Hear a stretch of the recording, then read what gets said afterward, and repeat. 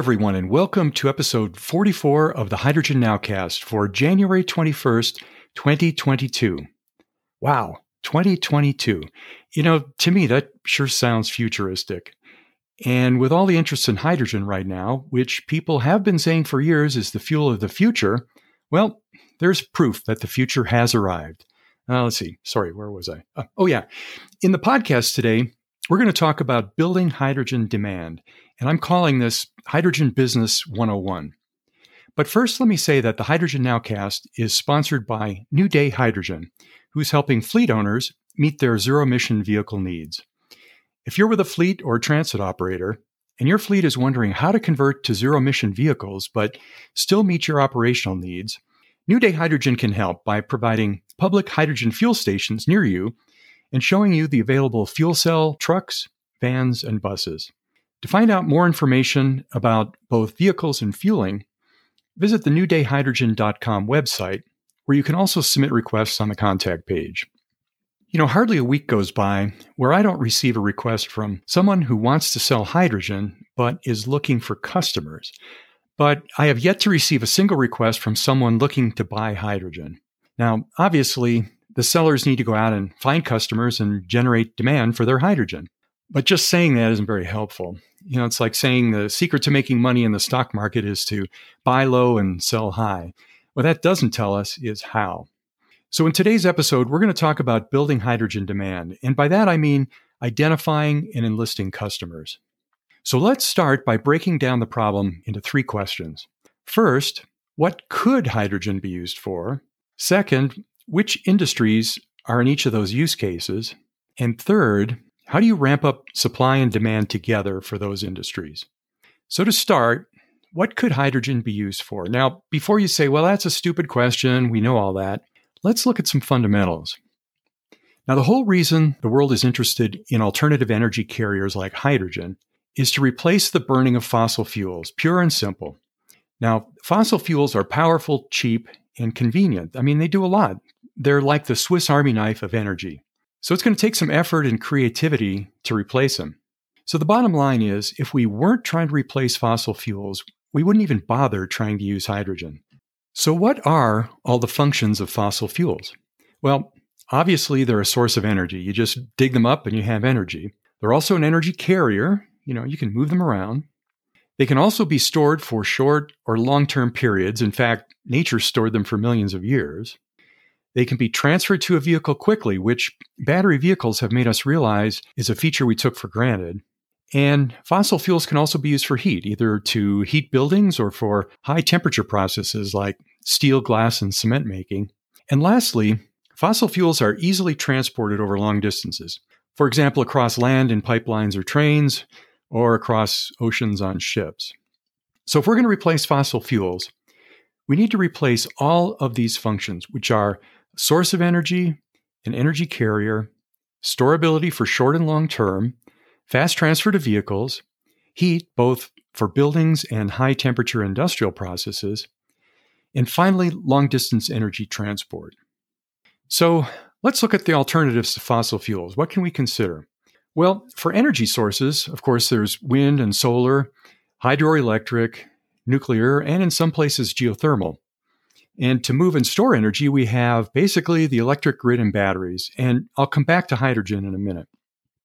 Also worth mentioning is using biomass, that is, garbage, sewage, and forest slash to make hydrogen. And this does emit some carbon dioxide unless the CO2 is captured and sequestered.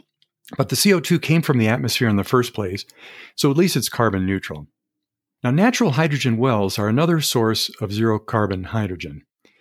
It's not widely known, but hydrogen is naturally generated underground in a continuous and renewable process.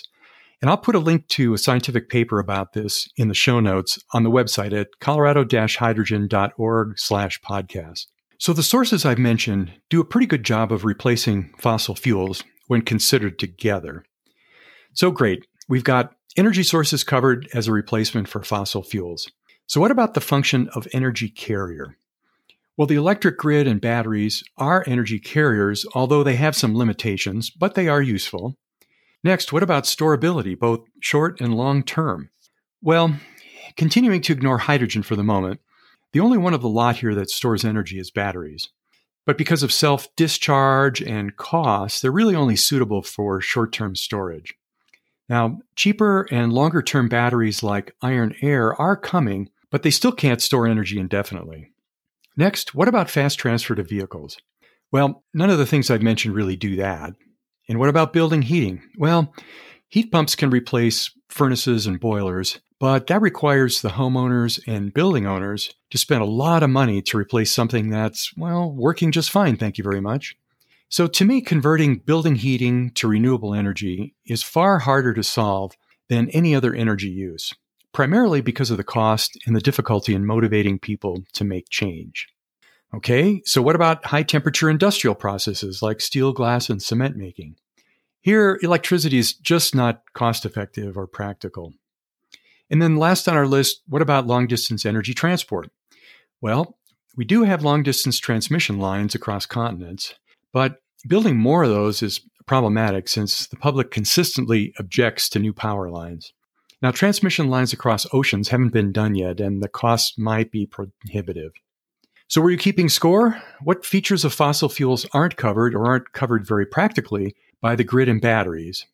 And in other words, where do we need something else? And of course, that something else is hydrogen. So let's look at where hydrogen completes our checklist of functions to replace fossil fuels. Well, the first is energy storage.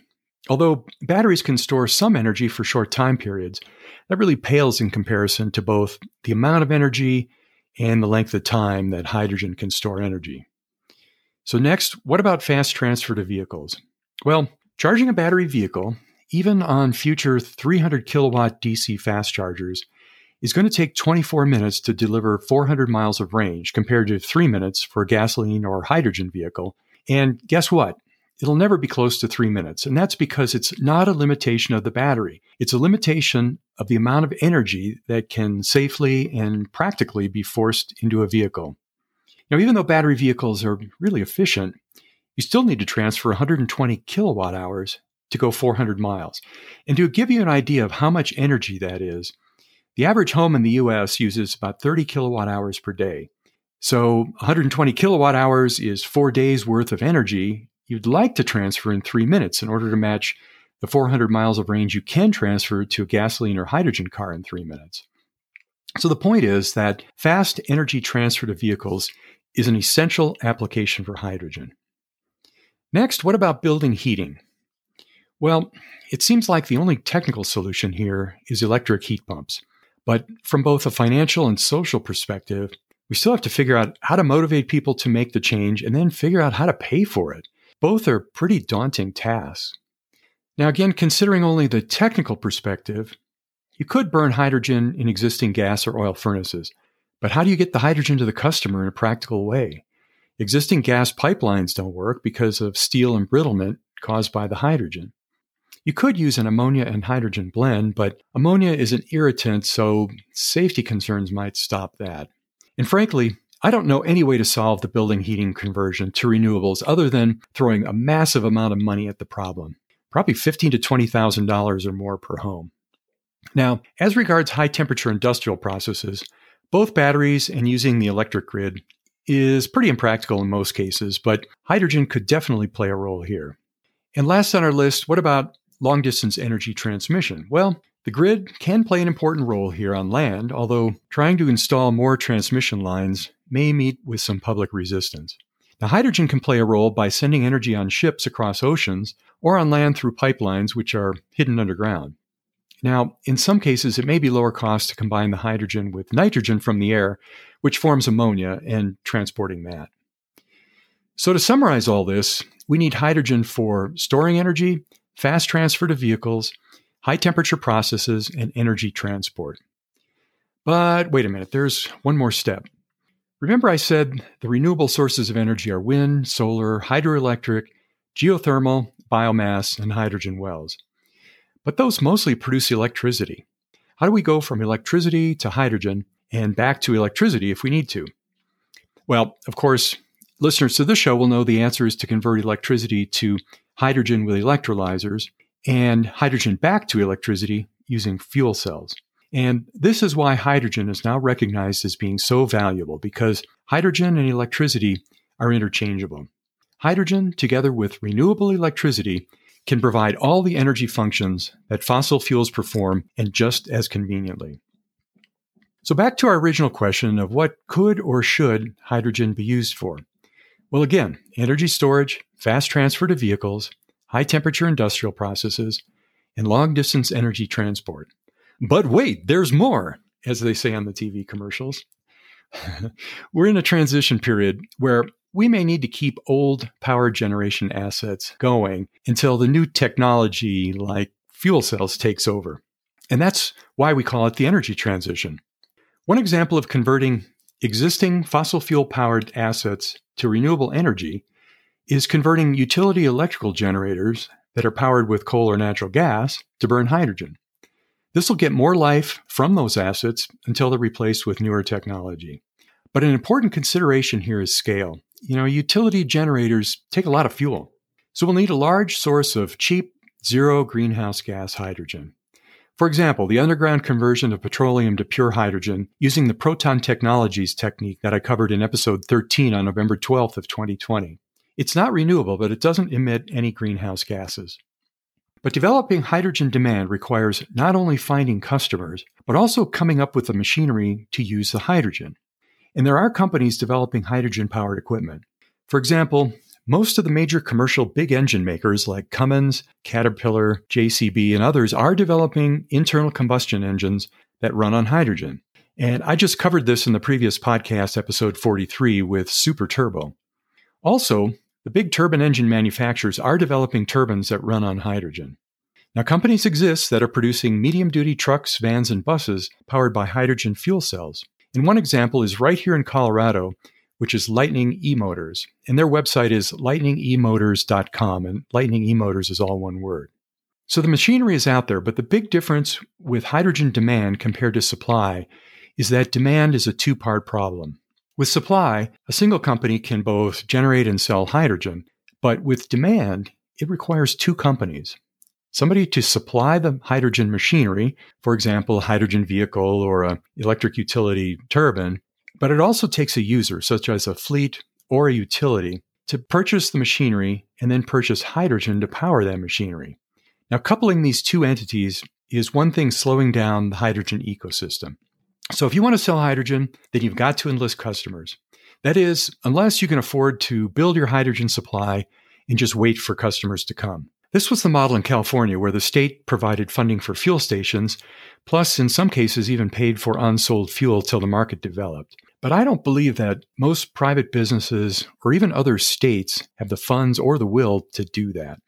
Now, governments can and need to help develop the demand for hydrogen by putting regulations and incentives in place that'll stimulate the demand for hydrogen, which will spin off other demands.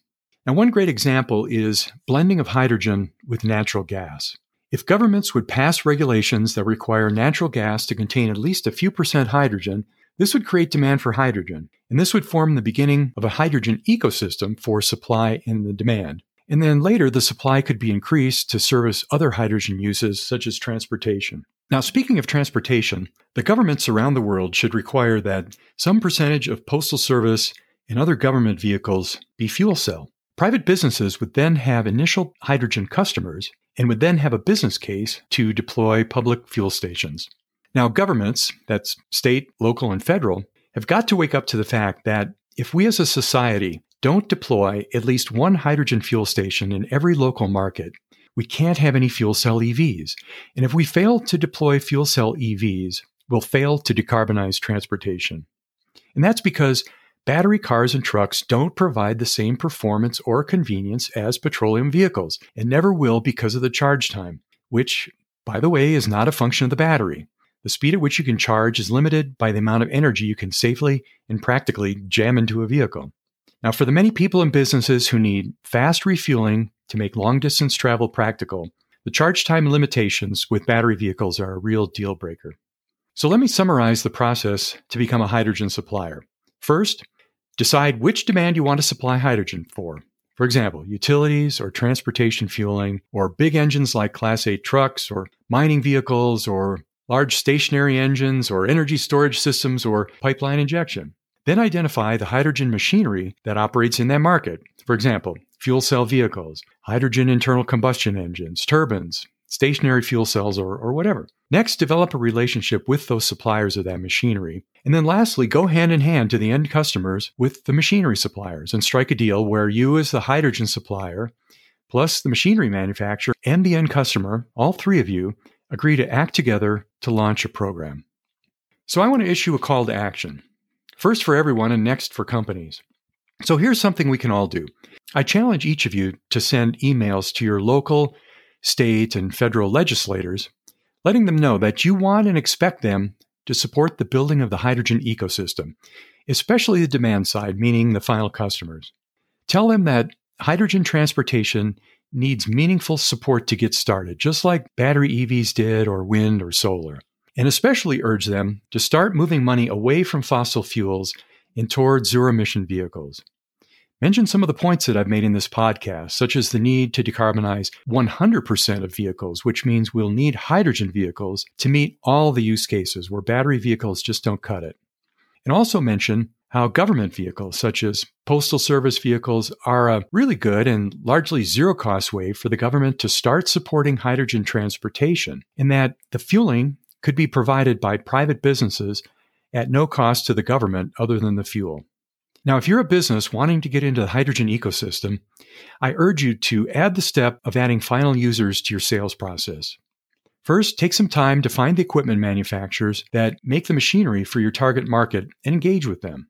For example, fuel cell vehicle manufacturers, large engine manufacturers, turbine engine manufacturers, and the like. Then take your list of available hydrogen machinery suppliers with you to engage with the end users and see if you can get a pilot program going. Sure, it's hard work, but that's the way it goes in sales. So listeners, don't wait for someone else to do this. Take some action, no matter how small. The climate needs action that we should have started decades ago, so the situation is urgent. Well, listeners, I hope you found this podcast useful. If you'd like to contact me, I would love to hear from you. So you can reach me either through the website at colorado-hydrogen.org or on LinkedIn. And as always, I encourage you to subscribe to the podcast and also give us a rating in your podcast app. A good rating helps us be discovered by other people. And of course, word-of-mouth recommendations are really important, so consider letting people in your own network know about the Hydrogen Nowcast. Again, we'd like to thank New Day Hydrogen for sponsoring the Hydrogen Nowcast. New Day Hydrogen is working to build out and deploy hydrogen infrastructure to enable any of us to convert to zero-emission vehicles.